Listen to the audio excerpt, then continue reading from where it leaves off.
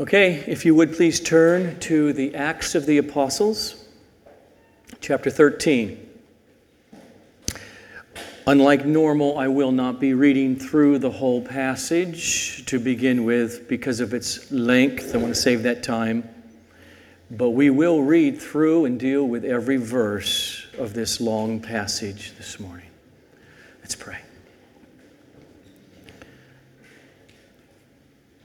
Father, help me, I ask, by your wonderful grace and your mercy and your deep, deep desire to always glorify your name. Help me be a conduit of this passage, to be a conduit of Paul's first recorded sermon, that we would see it. We would see what is central. We would see what is clear about the only message, the only gospel that saves sinners who believe. Cause us this morning to not just see it with our minds, but to love it and to grasp it with our hearts, to the glory of the only Savior, Jesus Christ. Amen and amen. And so what we have now before us in our journey through the Acts of the Apostles is Paul's first recorded sermon in the narrative of Acts. And in this sermon this morning, we see Paul's worldview and his concise gospel shining through it. And with that comes two huge foundational truths of all reality. First is that God's sovereignty over all the happenings of human history shine through what Paul is preaching. Throughout this sermon in this synagogue this morning, it is about God. God did this, God did that, God did the next thing, God did the next thing, and the next thing, and God is in control of human history. And secondly, and crucial for all of us Christians to grasp about this great salvation by which we are saved, is that everything that has been written about the history of Israel in the Old Testament was all leading up to the coming of Jesus in order to save sinners through his God-ordained death and resurrection. That's what this preaching of Paul is saying. Now, first, foremost, if you look down at that text, it's pretty long, but not really. I mean, you could read through the sermon in less than 4 minutes. Clearly, Luke is summarizing, and he gives us the bones of how Paul preached here in this town. And here's his 3-point structure. And I'm not a 3-point sermon guy, you guys know that, but there are 3 major points here, or sections of Paul. First is right there in verses 16 to 25, where he lays out the promises of God throughout history, leading up to the promise coming, who is Jesus, which throws him into his second major point in this sermon, and that's verses 26 to 37. Jesus of Nazareth is the fulfillment of those promises. And then that brings him to the last crucial section, the response. The message demands their response in that synagogue. It demands your response today. So first, start with verse 13 through 15. Luke sets up the context for this sermon. Now Paul and his companions set sail from Paphos Okay, remember Paul and Barnabas on the first missionary journey? They go to the island of Cyprus. They've worked their way through. They're in that town of Paphos, and now they leave. They get on a boat and sail to the mainland. Up above them, it's going to be in the region of Galatia. From Paphos, and they came to Perga, right there by the shore in Pamphylia. And John left them and returned to Jerusalem. That's Mark, who wrote the Gospel of Mark. He quits, and that will come up later in Paul's narrative about John Mark.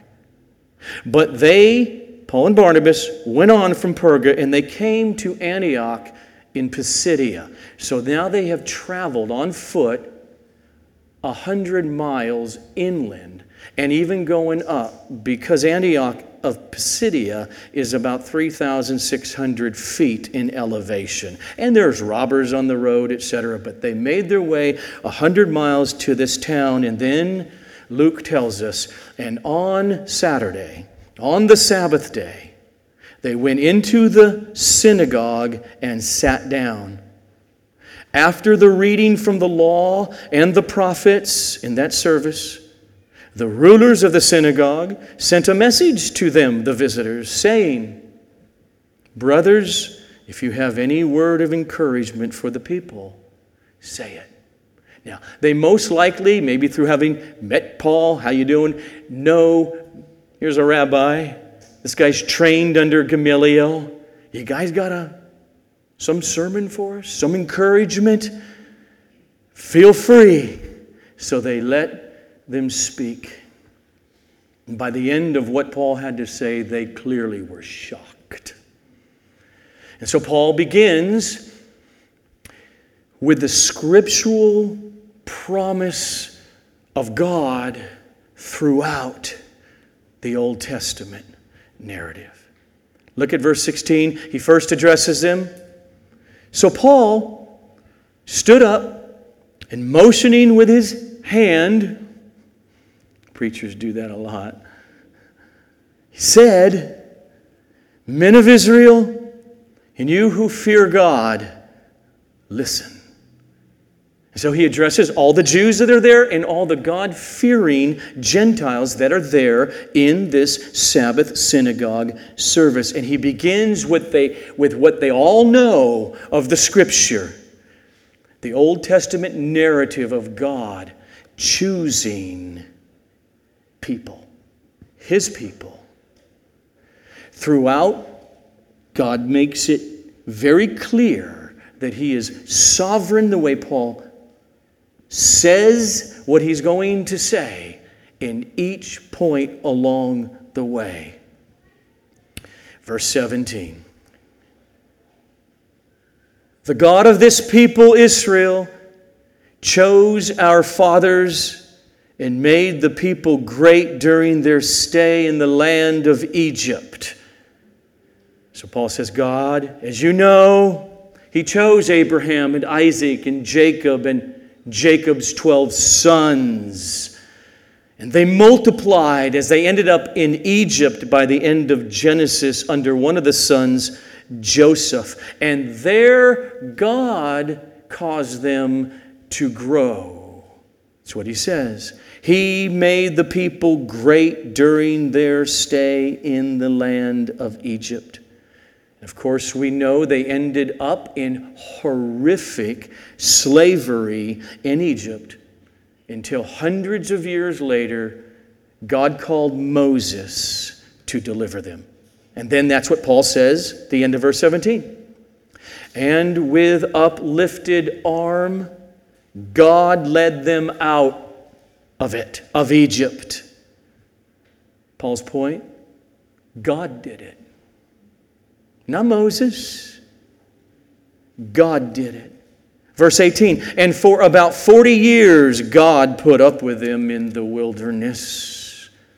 40 years of wilderness wandering. So now, again, Luke summarizes the bones of what Paul's preaching, but notice what Paul did in the synagogue in the first recorded sermon. He has just worked his way through the first 5 books of the Bible. Genesis, Exodus, Leviticus, Numbers, and Deuteronomy. And then Paul continues to the next book of the Bible, Joshua, verses 19 and 20. And after destroying 7 nations in the land of Canaan, he gave them their land as an inheritance. All this took about 450 years. And after that, he gave them judges until Samuel the prophet. Now, again, yes, it's true that Joshua, their leader, was a general of the army and he led them into battle, and that the people of Israel swung the swords, did the battle, but Paul said it was God who destroyed these 7 nations in the land of Canaan. And that 450 years that Paul says refers to the 400 years in Egypt, the 40 years in the wilderness, and 10 years to conquer most of Canaan.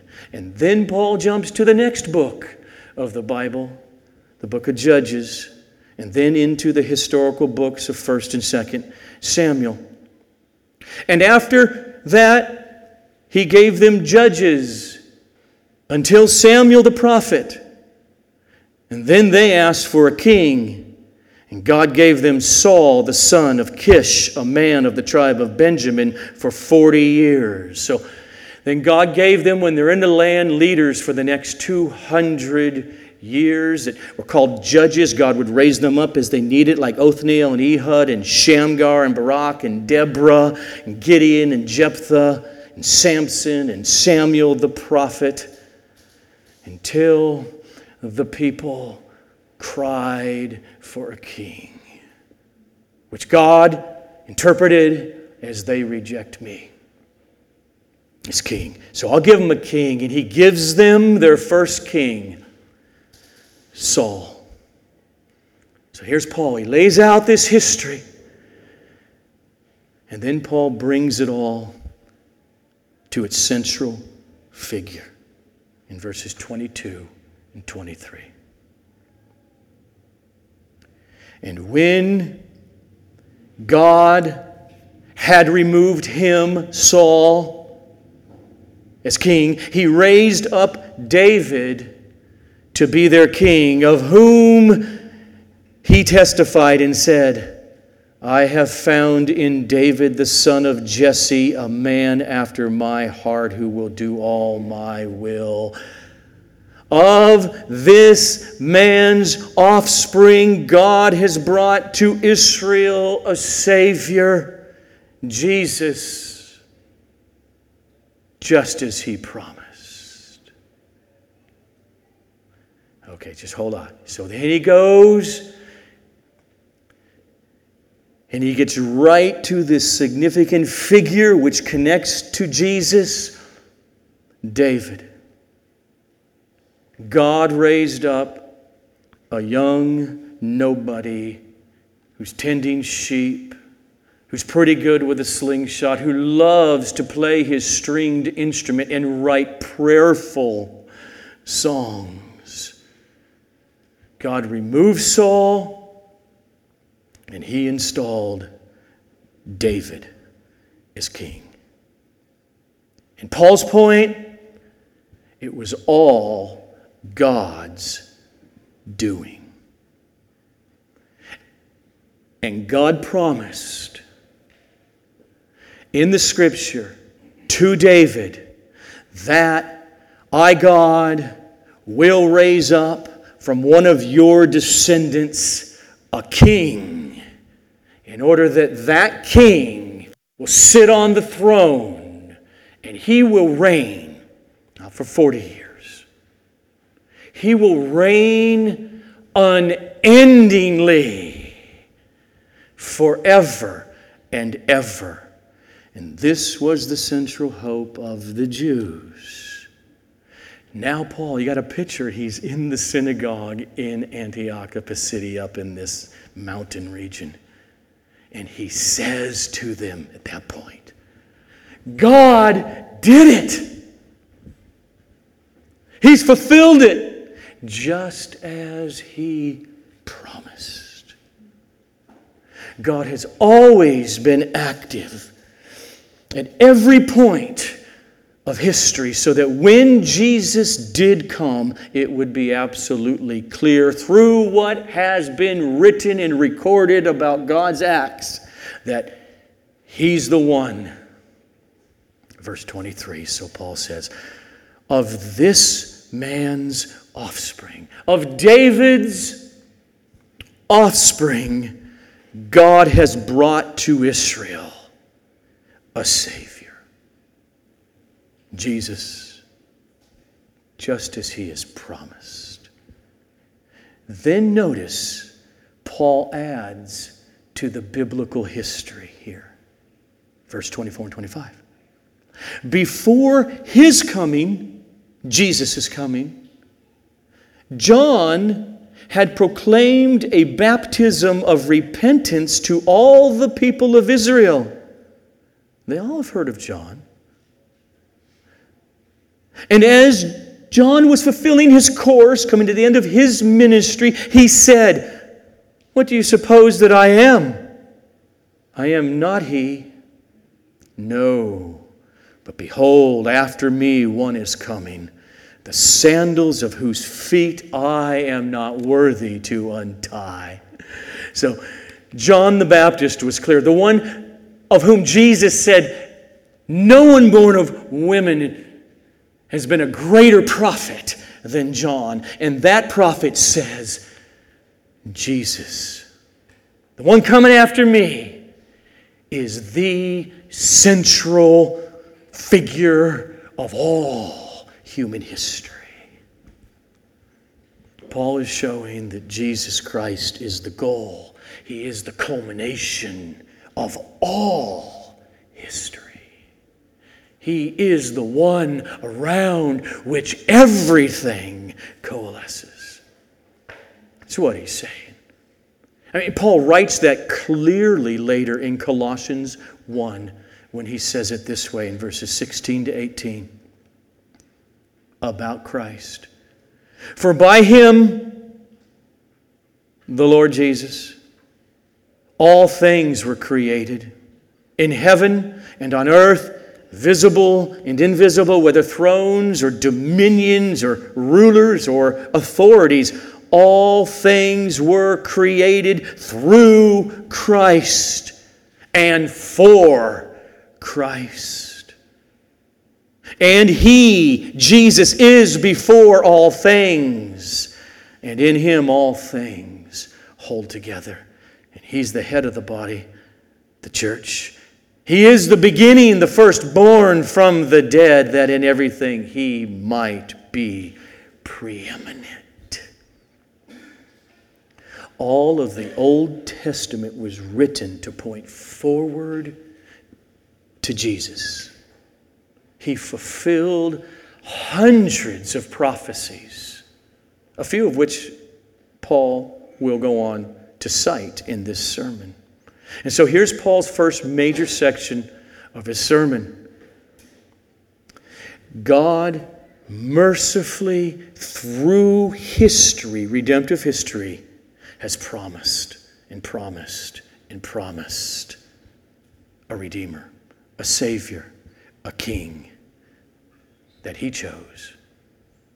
And that King, that Savior, has come. He is Jesus, the one you've heard about, from Nazareth. And that brings Paul to his second major section, to unfold the particulars about Jesus of Nazareth. Verse 26. Brothers, and you can see the second section. He begins with a direct address. Brothers, my fellow Jews, Gentile God-fearers. Now again, brothers, sons of the family of Abraham, and those among you who fear God, to us has been sent the message of this salvation. That's a passive verb. Sent. The message has been sent. By whom? Again, it's his point throughout. God has acted. God planned it, God accomplished it in Jesus, and God right now, Paul is saying, as you hear my voice, is sending to you the message. Paul knows that by now this is about 14 years after the crucifixion and resurrection of Jesus. Throughout the Roman Empire, throughout all the cities where there are synagogues and there's Jewish populations, he knows all the Jews throughout the empire have heard of Jesus now. They've heard of John the Baptist. Of course, this sect, and he's got a bunch of followers. And so Paul anticipates they have two huge questions in their mind, and Paul means to address them. The first he knows that's going on with his fellow Jews is he will go through town after town preaching salvation in Jesus Christ. The first is this. Well, if Jesus is God's Savior, if he's the Messiah, if he is the promised Son of David who is to reign, then why did the leaders in Jerusalem reject him? He's going to address it. And the second question is this. When they did reject him and they handed him over to be killed, did they somehow hinder or undo God's plan? Those are the questions he's addressing.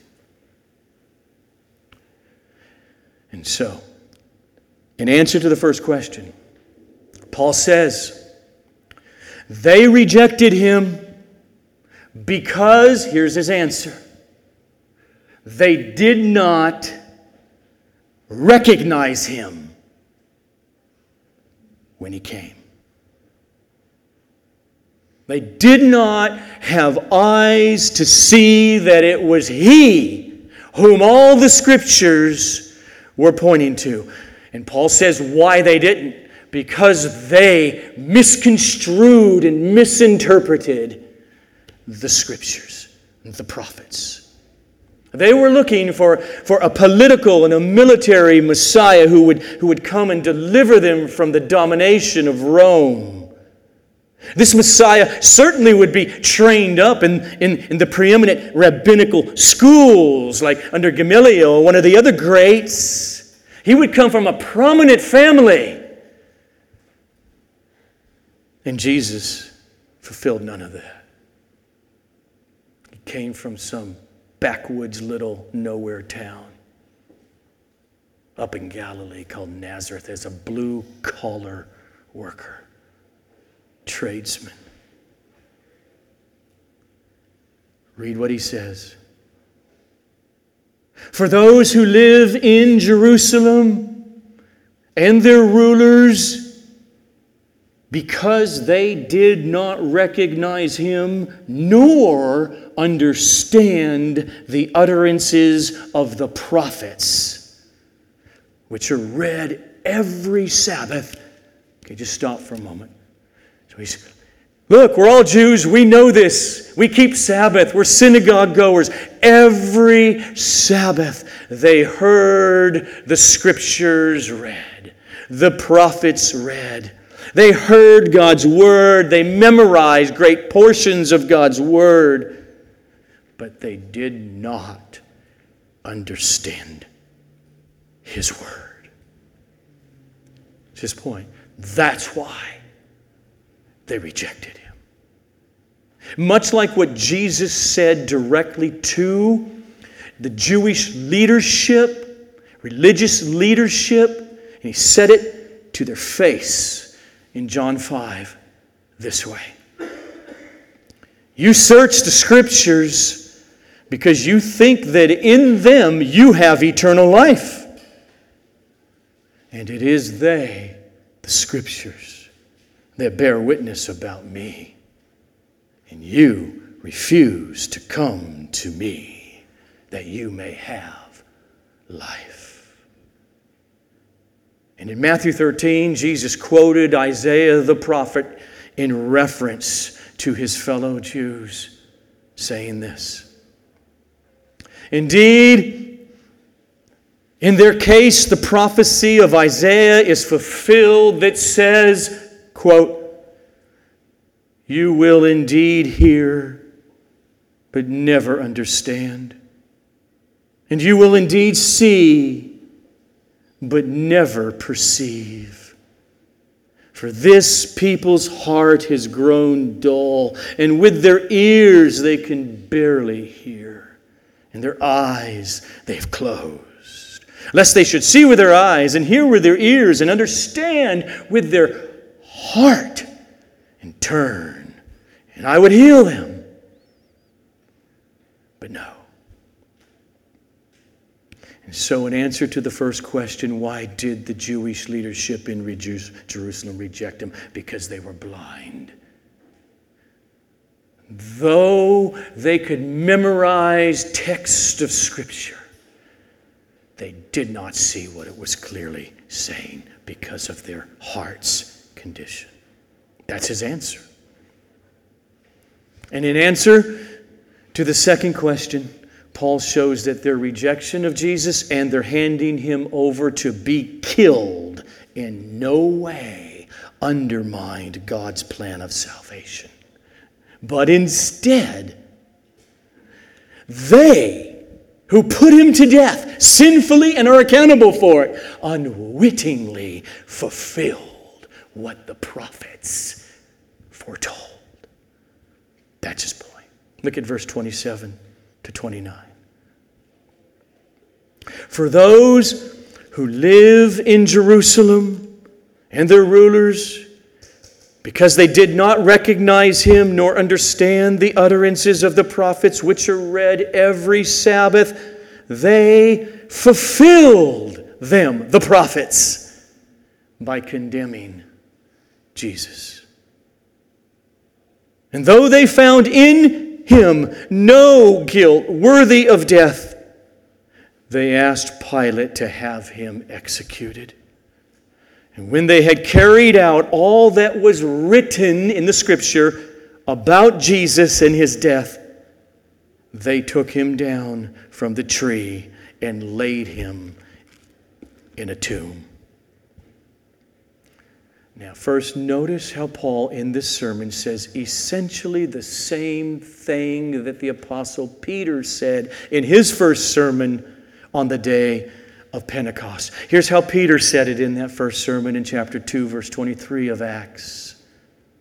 "This Jesus, delivered up according to the definite plan and foreknowledge of God, you crucified and killed by the hands of lawless men." And then the early church in Acts chapter 4, remember, they prayed this way: "For truly in this city of Jerusalem there were gathered together against your holy servant Jesus," who?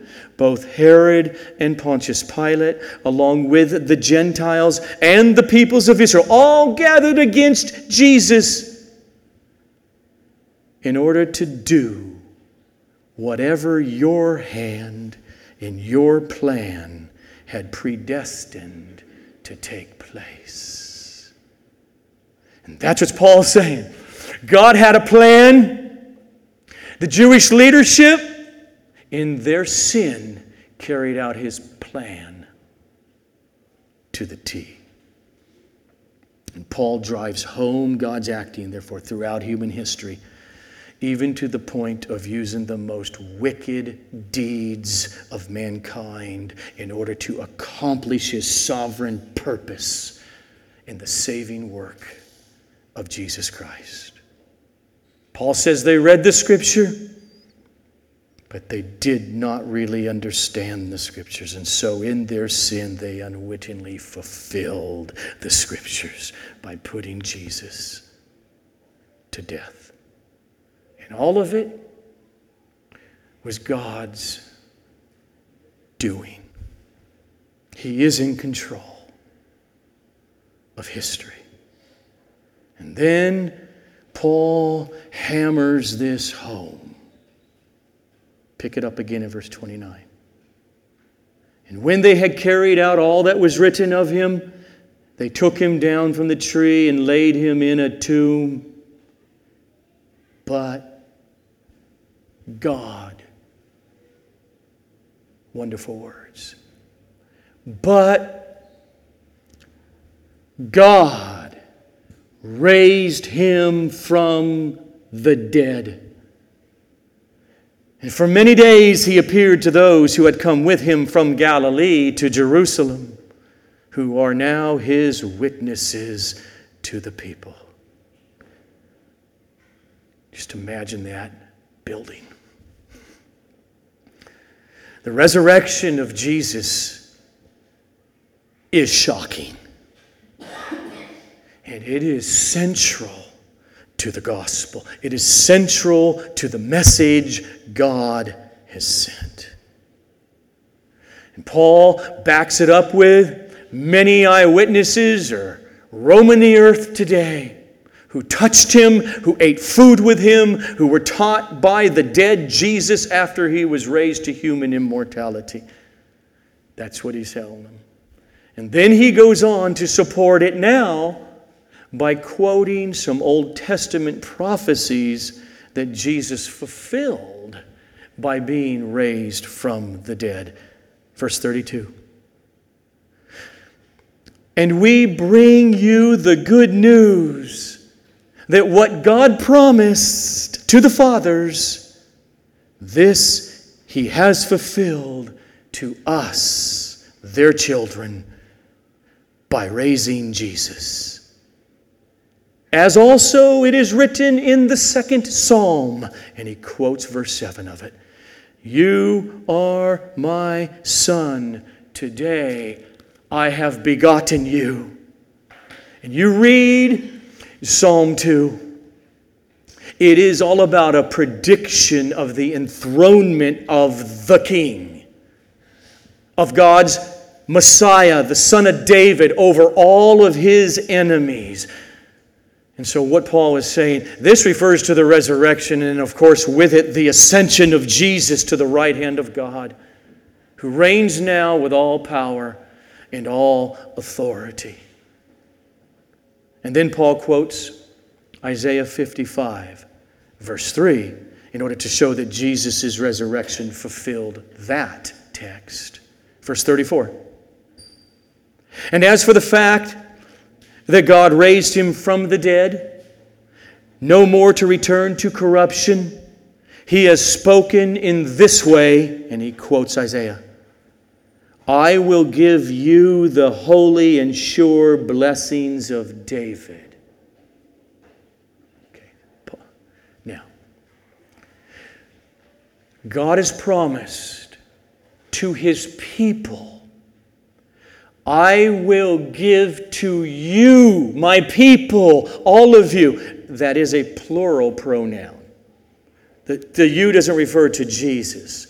The you refers to God's people. I will give to you all the sure blessings of David. And so Paul's point to his fellow Jews here is that blessing that God promised, they knew, and it's right there, the blessings of David was to come to them and to be mediated to them through the promised descendant of David. Why is that an argument for the resurrection? Because a dead Messiah cannot fulfill it. David's son would be in his lineage. He would be truly human. And Jesus, in his incarnation, the eternal God, became truly human, the descendant of David. And he was mortal and thus killed. And then God raised him, the human being, to human immortality forever. And that's Paul's point to them. It's core of the gospel to Paul.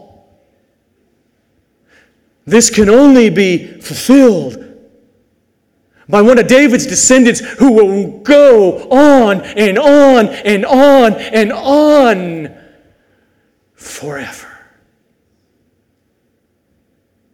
Proof in Scripture, along with eyewitnesses, God has raised His Messiah from the dead. And then Paul cites Psalm 16, verse 10, the same psalm that Peter actually cites in his very first sermon on the day of Pentecost. Start with verse 35. And therefore he says also in another psalm, quote, "You will not let your Holy One see corruption." That's it. And then Paul goes on to interpret it to them. For David, who wrote the psalm, after he had served the purpose of God in his own generation, he fell asleep. He died. And he was laid with his fathers and saw corruption. He decomposed. But he whom God raised up did not see corruption. David's son, Jesus. His whole point is, the psalm could not refer to David himself. It had to refer to his promised heir, who is Jesus of Nazareth. There's Paul's huge body, those first two major sections. And that leads Paul then to complete the gospel message with the bottom line. You must respond to what I have said. God has sent you the message. This was true for them in the synagogue, and it's true in this room this morning. Their response, your response. Will you believe in Jesus and be saved? Or will you scoff and doubt God's promise and be judged? That's how Paul closes his evangelistic gospel message. Let's read his words, 38 to 41. So let it be known to you, therefore, brothers. Here it is again, direct address, his final point. Let it be known to you, therefore, brothers, that through this man, Jesus, forgiveness of sins is proclaimed to you. And by him, everyone who believes is freed from everything from which you could not be freed by the law of Moses. Beware, therefore, lest what is said in the prophets should come about. Quote, "Look, you scoffers, be astounded and perish, for I am doing a work in your days, a work that you will not believe, even if one tells it to you. Like I, Paul, am telling it to you." There is nothing in this universe that is more important than the two promises that are offered here in the gospel that Paul preaches. The forgiveness of sins and justification before Almighty God. These promises, he says, they come through one man, the Lord Jesus Christ. And like the Apostle Paul himself, before he came to faith in Jesus, he knows his audience is much like he was, constantly trying to do works of the law in order to gain acceptance with God by doing the law. And it is anti-gospel. As Paul lays out clearly in his letter to the Romans, in his letter to the Galatians, when he just says so clearly that right standing with God, to be okay with God, the judge, to be in good stead with the law of God, who is God. This is called, in the New Testament, justification.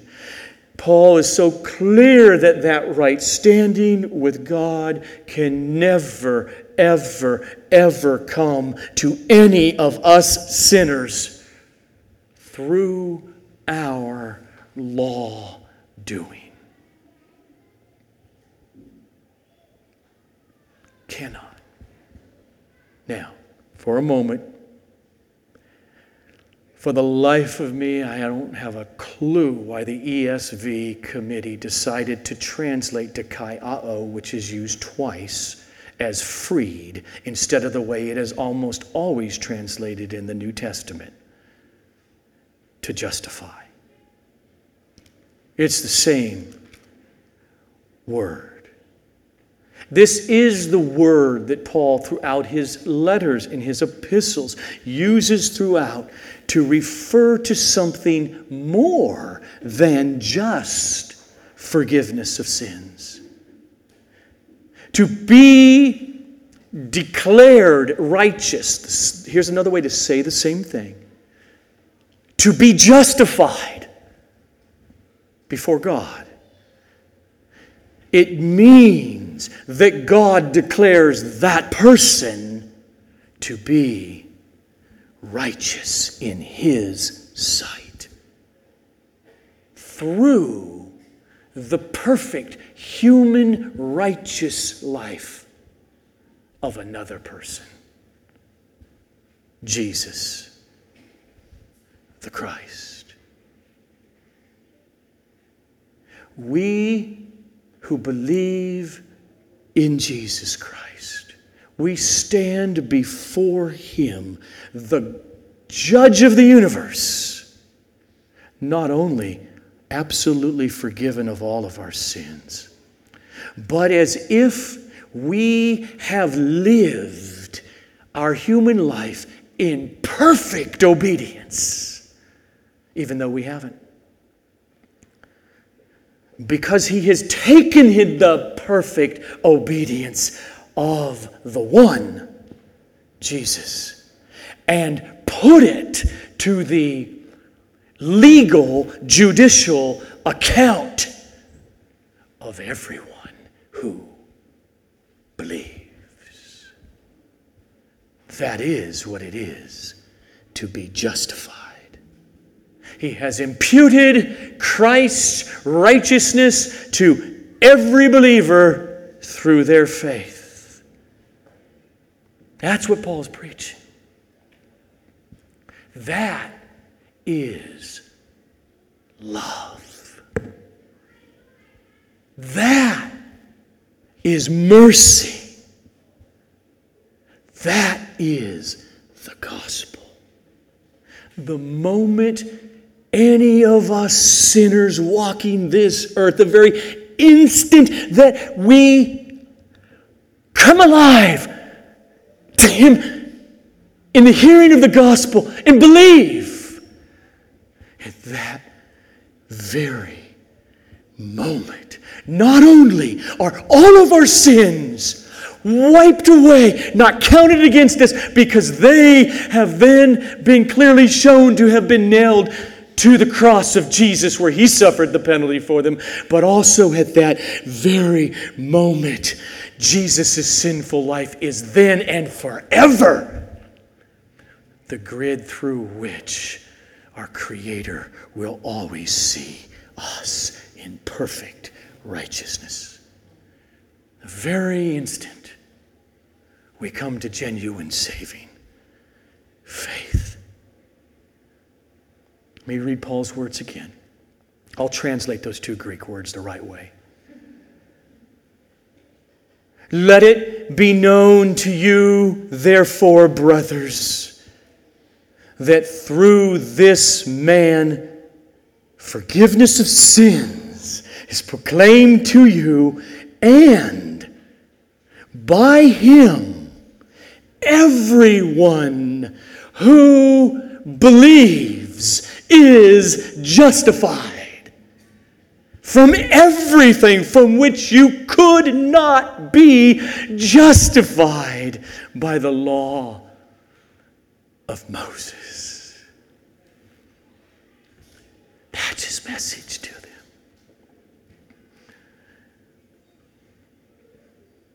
And then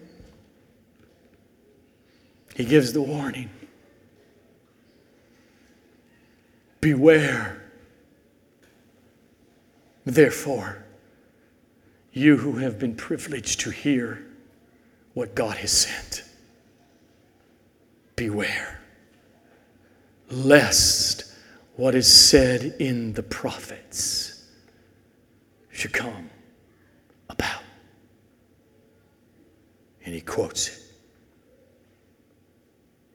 Look, you scoffers, be astounded and perish. For I, God, am doing a work in your days, a work that you will not believe, even if one tells it to you.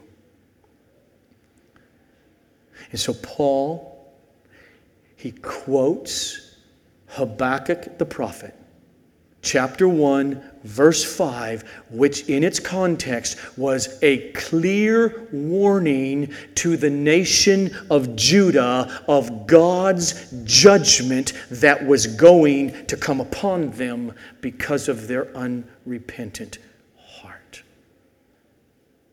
And so Paul's point is clear in quoting Habakkuk 1:5. He is saying, and they hear what he's saying. Trust me, many of them do. You're going to see how angry many of them will get who do not believe. Paul is clearly saying, just as God surely carried out that promise of judgment in the Babylonian captivity, in Babylon coming and destroying Jerusalem and the temple and carrying off the Jews into exile. Just as sure as God, after that prophecy, brought that judgment, so he will bring destruction on you if you scoff. If you scoff, look away, take lightly his gracious promise of salvation through faith in Jesus Christ.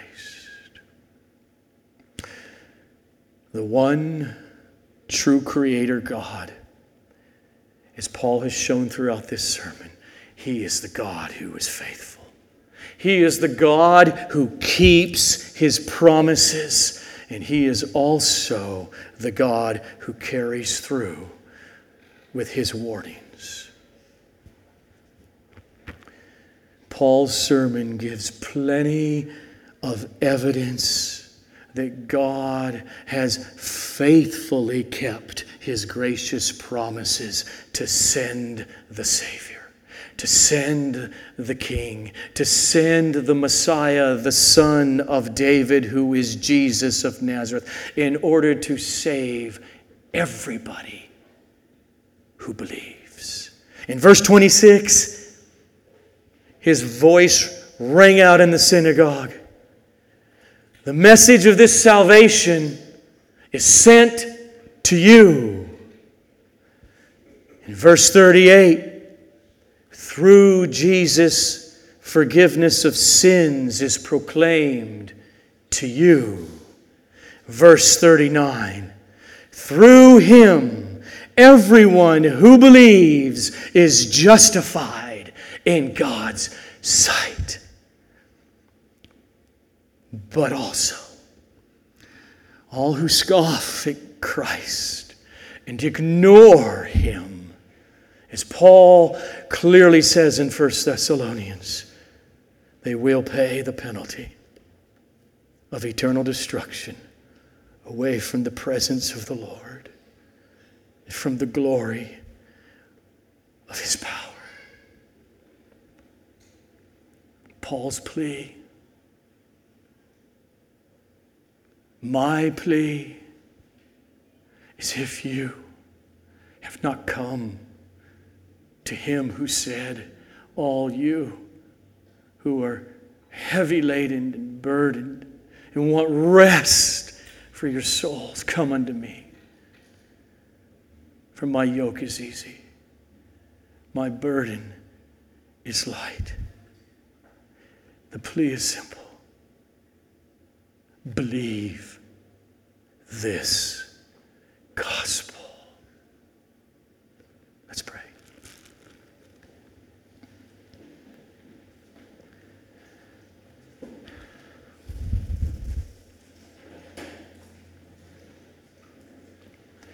Holy Father, we ask for the power of your mercy to make believers. As those of us who have so mercifully by your hand come to you because you first called us, cause the heart of any who do not know you this morning to not just hear the call of Paul the preacher in the synagogue, or of me the preacher in this pulpit, but let them hear through it your effectual, life-changing, eternity-altering call to the glory of Jesus Christ. Amen and amen.